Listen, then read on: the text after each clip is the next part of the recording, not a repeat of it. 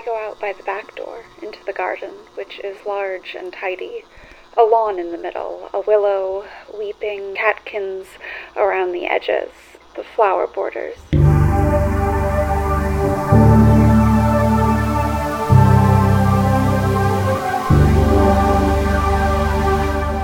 Hello and welcome to the Ofcast, a Handmaid's Tale reader. I'm your host, Max. And I'm your host, Elsie. And today we're talking Chapter 3. Woo. So I'm going to lead the charge and give you an honest summary of this chapter, Elsie. I'm really excited, Max. I can't wait. Yeah. This one is, it's a little bit less obtuse, a little more clear. It's really just one scene. Yeah. I mean, technically it's two scenes, but it's really just like the one interaction. Offred goes outside into the garden, thinks about the commander's wife, and then remembers the first time they ever met, and then is like, oh, I recognize you from the thing. And that's the end. Yes. And the thing is the Growing Souls Gospel Hour. Yeah, which is definitely my personal favorite Sunday program. Absolutely. Well, it's the 80s. There's a limited number of channels you can surf through, so... Yeah, it's, there's no, this HBO was not there yet, I don't think. Indeed. HBO with its Sesame Street. Yeah. God, I have to wonder, just because I know how Sesame Street functions, do you think they've done a Handmaid's Tale parody yet? I don't think so. Yeah, this is the same program that would do a Boardwalk parody called Birdwalk. They parodied like a really quite, like, you'd have to have quite niche knowledge to know about an opera singer. When I was a kid on the show, there was a parody of an opera singer. And my father was like, who is the audience for this joke? Because most parents aren't even going to get this. Like, yeah. Like, just not to get too off topic with, like, the Cookie Monster journalism, like, thing. I am sure that at some point there will be a Handmaid's Tale parody on Sesame Street, and it'll be specifically for the parents because that's why it endures, right? Yes. It's like, yeah.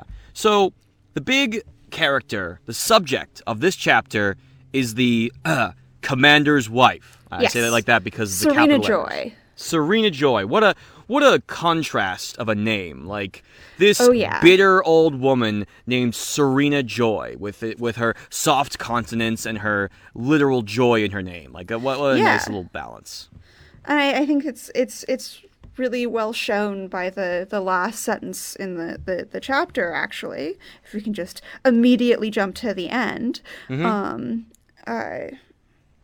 The woman sitting in front of me was Serena Joy, or had been once, so it was worse than I thought. Never meet your heroes, kids. Yeah. We get this, like, description of Serena Joy as this, like, beautiful, super emotional and intuit singer in the Growing Souls Gospel Hour. Which is a pretty stark contrast from the, like, chain-smoking woman who's, like, one of her first lines to him is, like... First lines to her, I mean, is, so old what's-his-face didn't work out then. Yeah. She, like, just snaps to the point. Yeah. Yeah. And, like, Offred points out that, like, smoking is, like, a black market activity, and this woman is just, like, openly smoking in front of Offred. Yeah. It's funny. It actually reminds me a bit of the movie Saving Mr. Banks, if you've ever seen it. Yes. Wherein the core mystery of the story is not where a character goes from point A to point B, but it shows you point A and point B, and it then ruminates on how they got there. And I think that's the same sort of mystery that we're given. How did this woman go from Serena Joy, this celebrity that people looked forward to seeing, into this bitter, like, angry, like passive-aggressive woman with, like, curled lips or whatever, like that description? Yeah. Like, it's, and I think it's more so a metaphor for how the world has changed in the time since Offred was a kid. Yeah, no, and I think it's very much a, like, well, so what if these women, like Phyllis Schlafly, and I am blanking on the other woman, but what happens when women like Phyllis Schlafly get their way? What does the world look like for these women who used to have jobs advocating for traditionalism? Yeah. Yeah. the last sentence is, so it was worse than I thought. I mean, Offred really recognizes the fact that this woman used to be this super pious, perfect woman, and now is this sad and bittered old woman, is a sign that this is going to be a really horrible posting. Yeah. And I get the sense, like, this is akin to, like, to put it in, like, our terms, like in non-fictional terms, this is like if Offred was like, I recognized the commander. He used to be on movies that I would watch as a kid. His name used to be Tom Hanks. Like, that's like the vibe I'm getting. Like, let down by like a figure of genuine, like, public sincerity, now corrupted by the forces that be, the forces that change the world.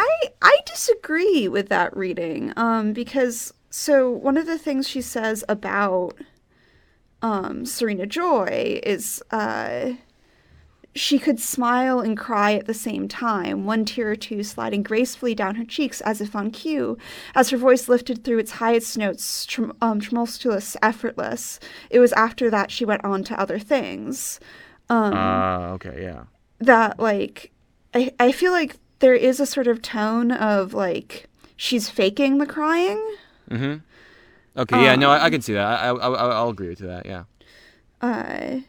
And, like, I don't know, I get the impression that she wasn't a fan of Serena Joy. She just happened to watch the cartoons early in the morning when her mother was asleep.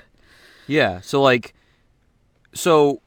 in one sense, when she says, so it was worse than I thought, it's that not only did I not like how fake this woman was in my youth, but now I'm right in front of her, and she is, like, just as bad underneath as I would assume otherwise. Yeah. This is even worse. Okay, yeah. Yeah. Yeah. I will publicly retract my Tom Hanks comparison. I will issue a public apology to the Hanks estate in the coming days.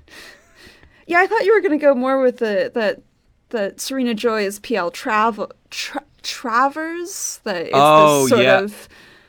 Wow, I had that, and I just, like... chain-smoking woman who, like, did this, like, really great thing and wrote this, like, really beautiful story for children, but, like, is incredibly unpleasant to be around. Yeah, it's funny, I had that, and I just, like, you know what? I want to put this down and try a different thing. That's how I go, If I may jump to the beginning of the chapter, one of the sentences that stuck out to me, it's not my favorite one. Okay. But in on my top 10... Chapter 3 sentences in The Handmaid's Tale, it's definitely number 6. All right. The garden is the domain of the commander's wife, is the sentence that comes before it. Looking out through my shatterproof window, I've often seen her in it, her knees on a cushion, a light blue veil thrown over her wide gardening hat, a basket at her side with, wow, that's a long sentence, with shears in it and pieces of string for tying the flowers into place. More specifically, that Offred would comment on the fact that she's looking at her through the shatterproof window, which was last referenced in context to handmaids, to the government blocking handmaids from trying to kill themselves. Yeah, no, and I think it's part of, again, the theme of normal but not normal. Like, looking out the window and seeing someone gardening is normal, but I mean, it's really Offred saying, "I'm a prisoner here. I'm looking out through my shatterproof window." At the commander's wife, and I think there's a bit where she describes how the commander's wife will sit there. Sometimes the commander's wife has a chair brought out, and she just sits in it, in her garden. From a distance, it looks like peace. I think this is sort of a sign that the wife is similarly trapped here. That she's pretending that, like, everything is serene. Everything's fine. This is fine. This is just fine. Yeah, this is fine. But it's really all she has is the garden and her knitting, and she's as trapped as Offred is. Yeah. Have you ever maintained a garden? No. Yeah, me neither. Ironically, it is like the domain of my father in my household is the garden. Oh. Yeah. Nice. We grew pumpkins. It was cool. My dad grew tomatoes that were really good. Yeah. My family has a raspberry patch. I can only wonder why the use of specifically the garden as the introductory course to the commander's wife. Like, this is before we hear about her conversation 5 weeks prior. This is, like, really one of the first instances that the commander's wife is even mentioned. And I have to wonder, why the garden specifically? Is it because it is a beacon of matriarchal control in the nuclear household of the family, and like in like a more not in a more dated setting like the 50s. Yes. Okay. Well, I mean, like from the get-go, it's like it's her domain. Like this is what the commander's wife has is the garden and her knitting. And the way she describes it at first is like, yeah, you know, her knees are on a cushion, just like it's really simple. And then when she references the chair, it's like, but don't you worry, this is still not good. Like this is it's only from a distance that it looks like peace. Exactly. Yeah. Yeah. No, and there's the she's really bored, the commander's wife. She doesn't like the standard patterns for knitting, and she has these other elaborate patterns so that there's more of a challenge to it. Yeah. What's interesting so far, and I'm sure this is intentional, is that the fact is we have only ever heard women interacting with each other so far. And it all looks like hell. Yeah, and we see the same thing that you have with the Marthas, repeated with the commander's wife and Offred, where she says, she talks about envying the commander's wife's knitting, that like she has these tasks that are achievable. She says, you know, it's good to have small goals that can be easily attained. What does she envy me? I actually wanted to ask what that means. I was very confused. Okay, so what I think it means is that Offred's purpose in the household is solely to get pregnant. Oh. And that is not a small goal that is easily attained. That just, like, you know, things going over your head? That one, like, took off on a jet fighter way over me, because I had no idea. Is that why she's so bitter? Like, that actually explains a lot. Wow. Wait, did you not know what the handmaids do? I would assume they were kind of like slaves, just kind of like to do things around the house and then just not communicate. But now I'm thinking that is totally off base, and I'm about to get a rude awakening. Oh boy. Wait, give me 1 second. I will find the chapter where you get your real rude awakening. Oh, novice reader, folks. You're seeing it in real time. Yeah, I didn't mean to spoil this twist for you. Oh, okay, yeah. It's all good. Again, this book is like 30 years old, so it's fine. So that actually does explain a lot. I mean, that's why she's so bitter. That's why she's like, listen, my husband, mine. Is till death do us part. That's not changing. You better. Like, it's very. And it's just, to me, this is a business transaction. Yeah, see, what I took away from that was that the culture of the handmaids, like, was to have sex with the commanders by, like, force anyways. Not so much impregnating, but just, like, that's just what they did. Like, it was just, like, you worked around the house and stuff, but, like, also you had sex with the commander. And, like, that's, you know, that's just how it was. I did not think it was, like, a requirement or the sole purpose of the handmaids. It is the sole purpose of the handmaids. Oh, so that's why they just lock her up. Okay, this is... Yeah! This is why the commander's wife was, like, not nice. Like, I was really confused. Yeah. I was like, well, I guess she's just really bitter, but now, okay, yeah. Well, I mean, even if you hadn't come to the conclusion that she's really bitter, I mean, it's already well established that like, the commander's going to have sex with her, because, like, the Marthas are like, oh, it's not what I would call hard labor. Oh, boy. In the previous chapter. Oh, man. This is... Yeah. They go, it's not what I'd call hard labor. And then the other one is like, well, but, like, it could have been me had I been 10 years younger and I hadn't gotten my tubes tied. Oh. Man, chapter 2 just totally, like... just has completely thrown me off base, honestly. Even now, chapter 2 continues to haunt me. Seriously. This actually makes one sentence even more interesting, and perhaps maybe been upgraded to, like, my favorite sentence, maybe? Or at least among them. It's a quote from the commander's wife. She's like, I've seen your record, right? Like, this is more of a business transaction. What in the world does she mean by that? I was at first like, is she like... Because I initially was like, okay, I know this trope. Like, I've seen your record is like something you see in movies, video games, television shows all the time when introducing a rebellious or perhaps a character with a troubled history. But in this case, it's like, god damn. Offred, what have you been up to? Well, my whole thing is, she says, I've read your record. I've read your file, is what she says. She says, I've read your file. It's illegal for women in Gilead to read. Oh. Like, if you get caught reading, they, like, cut off one of your fingers, and if you get caught reading again, they cut off your hand, and you get caught reading again, they put you to death. Shoot. That's, pretty harsh. So, like, this is the interesting thing about this chapter, is that it introduces inconsistencies about the book.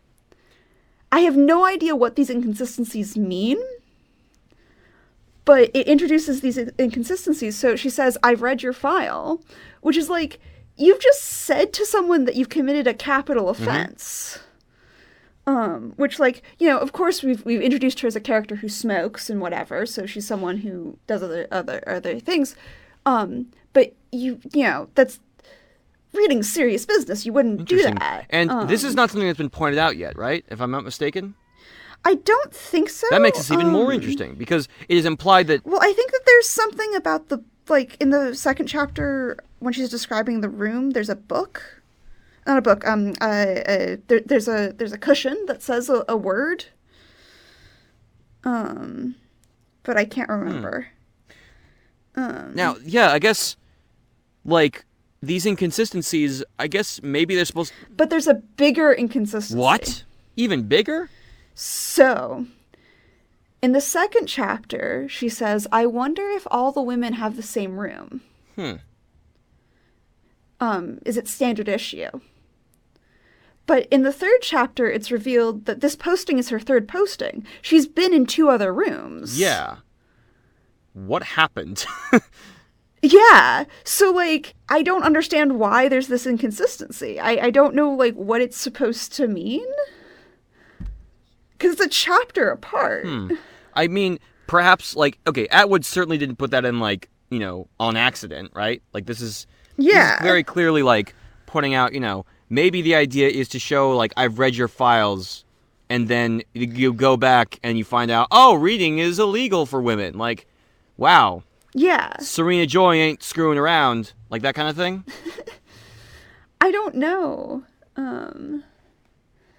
But, yeah. But as far as your, like, initial question about, like, I've read your file, I know you're not stupid, I think it's really supposed to mean, like, I've read your file, I know that you have, like, a college education. Oh.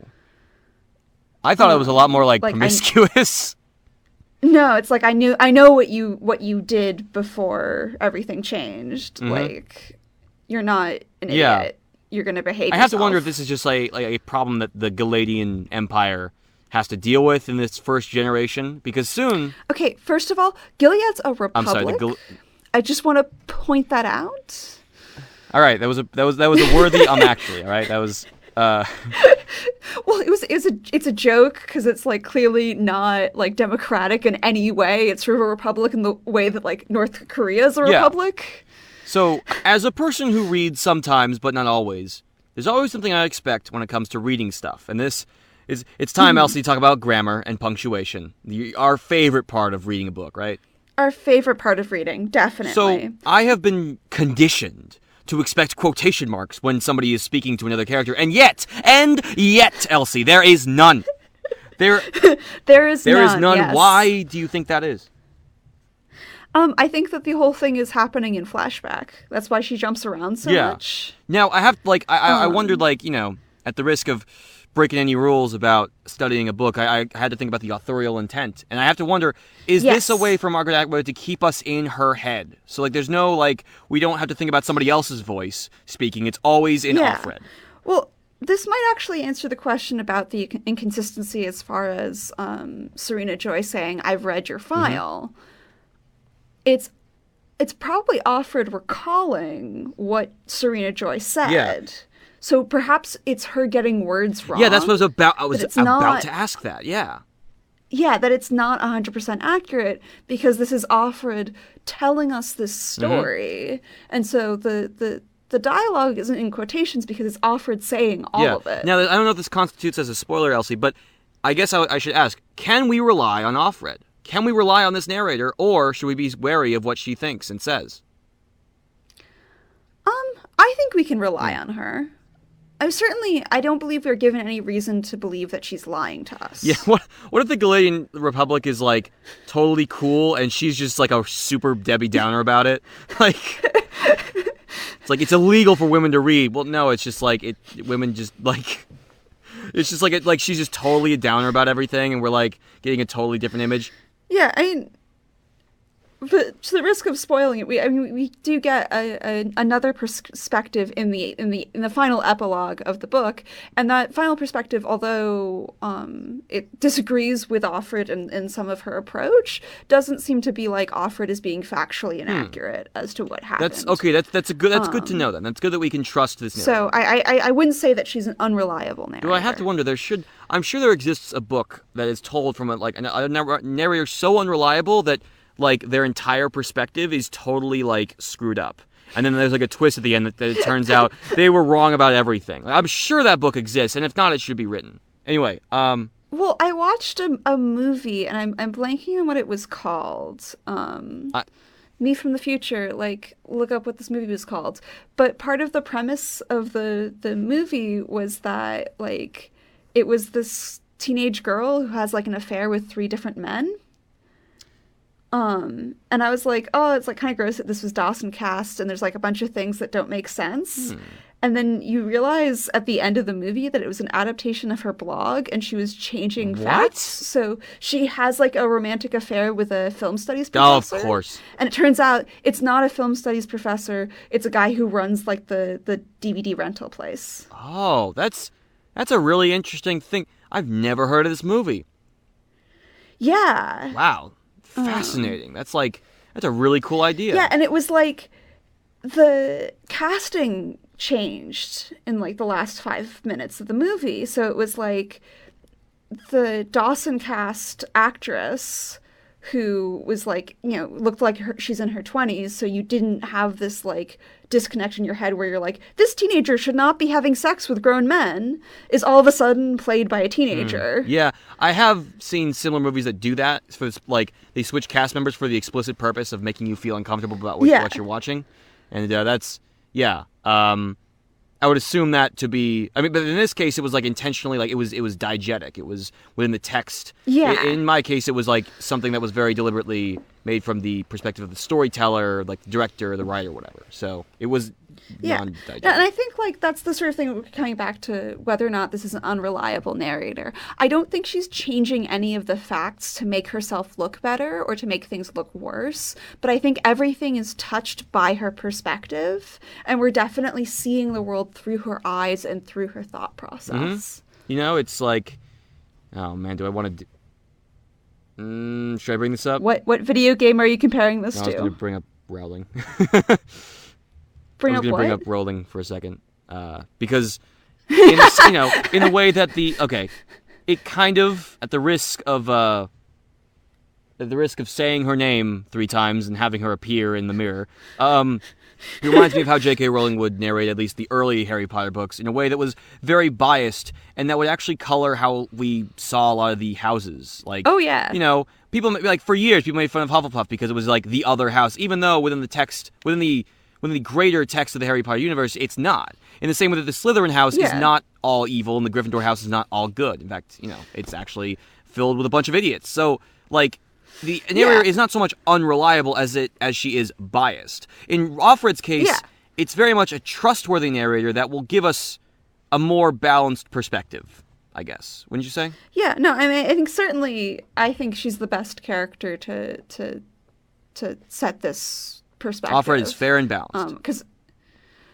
I think she sees the most is the real thing.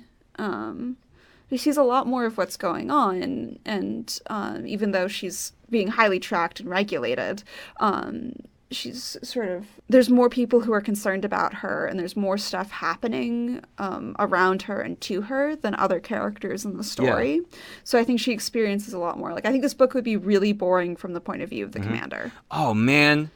Dang it. I just remembered what I was going to say earlier about the Galadian Republic or whatever. Well, then say it, because we'll edit it in. It kind of reminds me, it does make me wonder in the Galadian Republic, which is probably not the actual term, how they think about the first generation of handmaids in comparison to the next one. Like, considering that Offred is well-read, considering that she is educated. I wonder if, as the generations will go on, regardless of whatever happens in this book, I wonder if that was a precaution that the Galadian Empire has to take, you know? Like... You don't have to wonder. Oh, wonderful. I think it does sort of talk about it. She says that on the first day she's allowed to walk through the front door, and then she's, things haven't settled down, it's too soon. Everyone is unsure about our exact status. Mm-hmm. Oh, okay, yeah. That, like, there is sort of this, like, we haven't all settled into this, like, new super weird caste system. Which, yeah, it actually does remind me of the part of the world building. Like, it's now every chapter. Every chapter there's, like, a new piece of world building that totally, like, makes me think about the entire context of what I've been reading so far. In this chapter's case, there's no money. Gilead beat capitalism, everybody. Congratulations. They did it. On that note, I did get into a fight with someone on Twitter, like, 2 months ago because she was saying that Gilead's communist. And I was like, you can't just call everything you don't like communism. Yeah, dang communist. Where does it mention that they don't have about money? The black market, you know. Even though we don't have any real money, yes. There is always a black market for something, which is, like, the truest sentiment. Oh, yeah. I mean, this appears in the first chapter. There's always something to trade. You still have your body. This is probably a detail I've totally overlooked. Are the handmaids in their own rooms each, or do they all sleep in the same area? They're in their own rooms each, because she describes it as, like, she's in a guest room. Huh. That's... All right, now I've gotten to the point where I'm visualizing my parent, the house I grew up in with a guest room, and like, yep, that's where Offred would be. Exactly. Well, she says, like, it would be a room in a rooming house. It would, for women in reduced circumstances. That's what we are now. The circumstances have been reduced for those of us who still have circumstances. I would like the listeners at home to know that I didn't read that from the book. I just recited it from memory because I am an obsessive. Elsie is like, she knows Handmaid's Tale on like a level, like completely. That's not. I need to stop. It's too much. It's elevated. It's elevated. Yeah, I think that like there is a really interesting dynamic where she really hopes when she shows up that she'll have a positive relationship with the wife. Yeah. That like I think you might be getting to my favorite line in the chapter. Yeah, it's like, I was disappointed. I wanted then to turn her into an older sister, a motherly figure, someone who'd understand and protect me. I've been there. Yeah, like, I think, like, because, like, as we've established earlier in the episode, because apparently it's a spoiler, that, like, she is in this, like, really scary place of, like, she is raped every month with the hopes that she'll get pregnant. And so she really, really wishes that there's someone, anyone in the household who will, like, see her and empathize, like, take care of her and empathize. But no, they won't. The commander's wife won't do that now because she's already resentful. So the commander's wife is like, yeah. And like, we also get a look at her previous posting where she says that the wife in my posting before had spent most of her time in her bedroom. The Martha said she drank. Man. Yeah. That like there are the different ways that the wives deal with it, but none of them deal with it by empathizing, and it's the same thing as the Marthas we see in chapter 2, where Rita and Cora are talking about Offred in this way that is like extraordinarily slut-shamey, given the fact that Offred's choices were extraordinarily limited. Mm-hmm. I think, I feel like we have all been in a situation wherein we are in a very bad place, and we are in a very bad place with other people, and we hope that we will forge some kind of misery loves company-esque bond, and they just will not. I'm sure we have all been there. Maybe not in this specific scenario, and not in this specific scenario, but like in a similar sort of emotional state where it really does seem like the entire world is against us, You know, in this case, a literal sense, but like in our cases, perhaps just like a metaphorical, catastrophizing sense. I think another interesting thing is that she doesn't introduce herself. Yeah, she does not. We find out that her name is Serena Joy because Offred is like, I remember her. Offred doesn't even ask what to call her. She's like, don't call me ma'am. Do not do that. Yeah, well, she's like, I realized that I wouldn't have occasion to call her anything.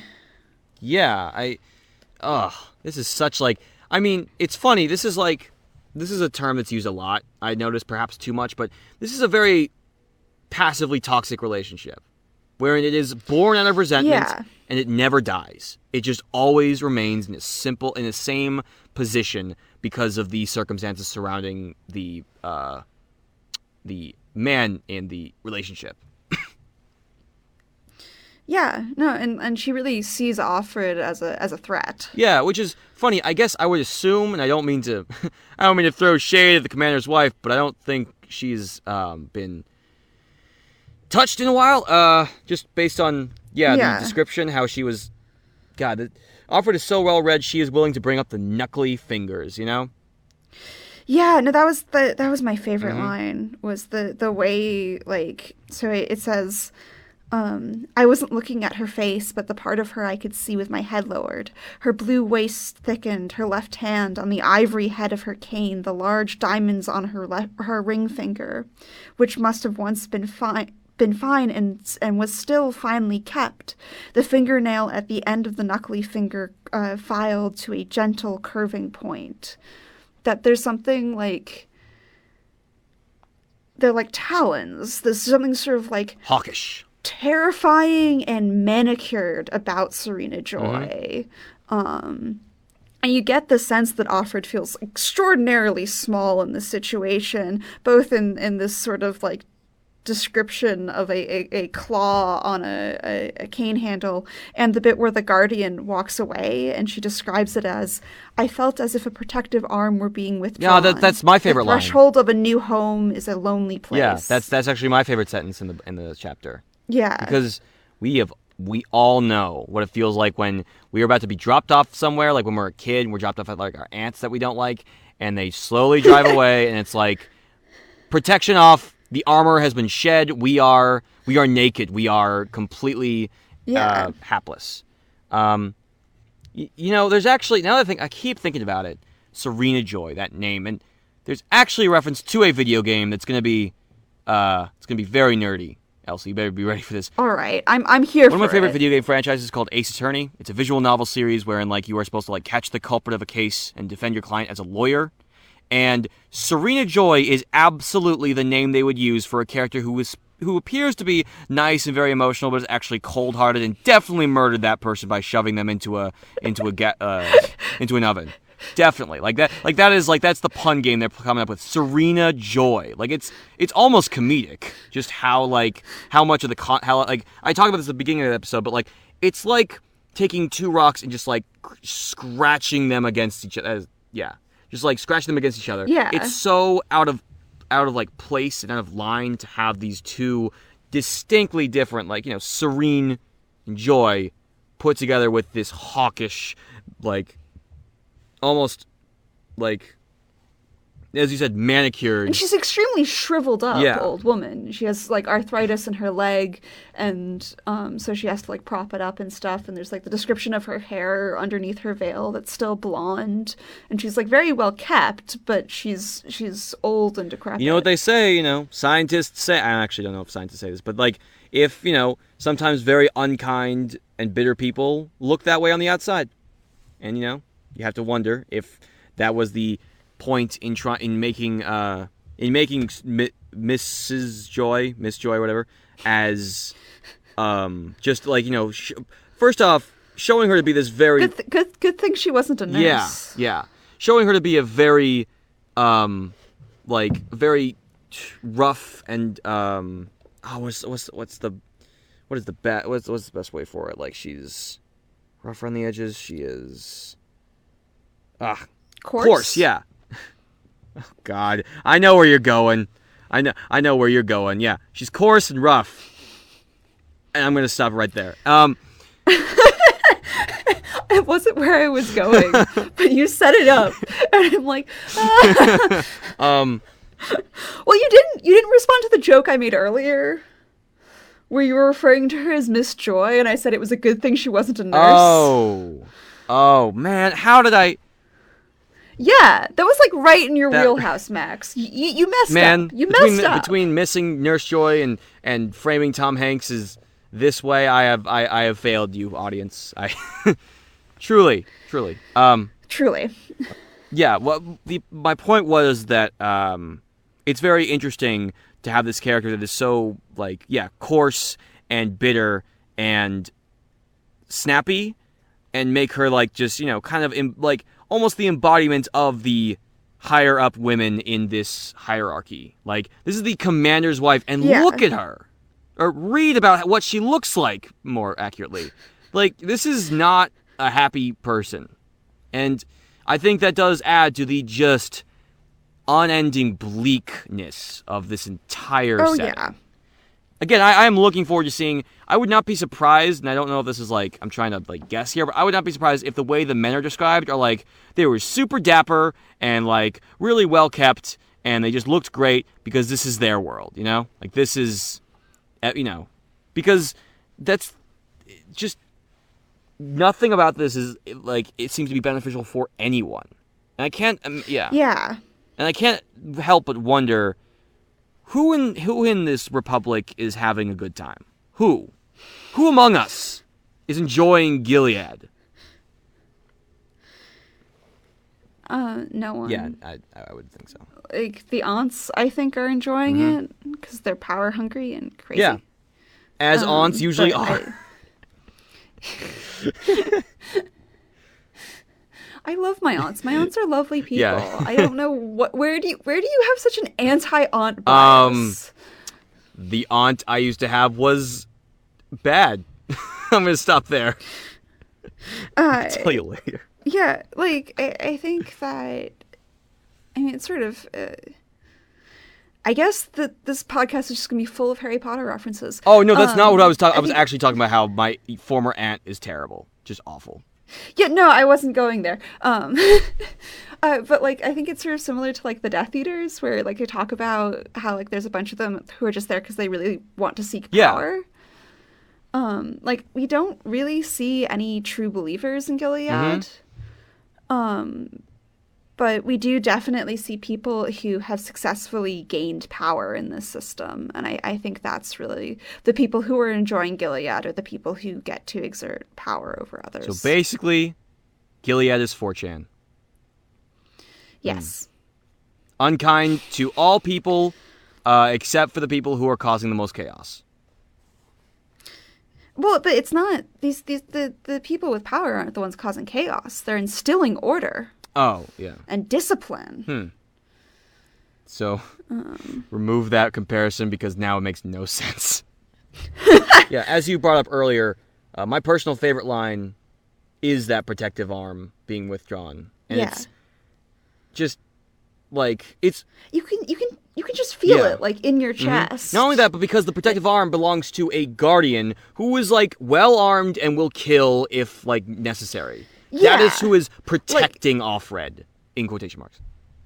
Yeah, I mean, again, we come up with the theme of she just really wants anyone to, take care of her. That was nah, not everybody's an enemy here. No. Yeah, you have no My friends. protagonist is not having any friends. She's not going to be going to any parties. She is staying with me. That kind of thing. Oh, well, there are some parties later on. Oh, great. But we'll get there. Awesome, I'm glad. I hope them to be Gatsby levels of fun. I think this chapter really shows me the power of the enemy and how it creates, that Offred describes Serena Joy, the commander's wife, as this bitter, taloned, if that's even a word, old woman with an axe to grind with anybody who is required to be impregnated by her husband, forcibly, is a way to show that the antagonist is the system by which everything is created. Because, I mean, I wouldn't say these people are victims or anything, but the commander's wife is it fair to say it's understandable where she's coming from. Oh yeah. And the text specifically has Aunt Lydia be like, think about how hard this is on them. Yeah. Like, my friend once told me, a screenwriter, she once told me, the best enemies are always organizations. Always. Yeah. And I think this book is starting to show me, like, a real reason why is because it is the obstacles, the people that get in the protagonist's way are the products of the actual antagonist of the organizations. Yeah, I think, sort of going off on that, I think that one of the other things this chapter shows us is that it's all fake. Yep. That Serena Joy, who was this woman who was perfect and great and pious, her piety is broken by Gilead. She is now chain-smoking and, the way she talks to Offred is like, not so good for you either, she said with a coughing laugh. And this is a reaction to the fact that, like, if Offred fails in this posting, she's going to get sent to the colonies. And I'm going to guess the colonies are not where the parties are. Okay. No. This is not someone who is behaving very Christian. This is not God's way, Elsie. It just isn't. This is not God's way, yeah. I mean, the book gets actually a fair amount of flack for people saying, like, oh, this is like an anti-Christian screed. But really what it shows is that, like, the theocracy, like, breaks people away from their religious beliefs because it is so totalitarian and so inherently harsh that it destroys that which it claims to perpetuate. Yeah. Well, I'm glad we're 3 chapters in because it seems we're going to go on an uphill from here. Oh, yeah. Oh, boy. I cannot wait to see how things get even worse for Offred in Chapter 4. All right. So, yeah, make sure you are tuning in with us when we get to Chapter 4 in this, the Ofcast, The Handmaid's Tale Reader. I hope you enjoyed this episode. Please let us know what you think of these episodes. You can find me on Twitter at Mr. Max Mariner, M.R. Max Mariner. That's an extra R in the middle of Mariner. Like the sailor, but with an extra R. You can find me on Twitter at the Muse Sappho. That's the Muse, and then Sappho is spelled Sappho. Our theme music is done by Daniel Shariat. And the logo is designed by the one and only Sydney Elliott. All right. Praise be. See you next time.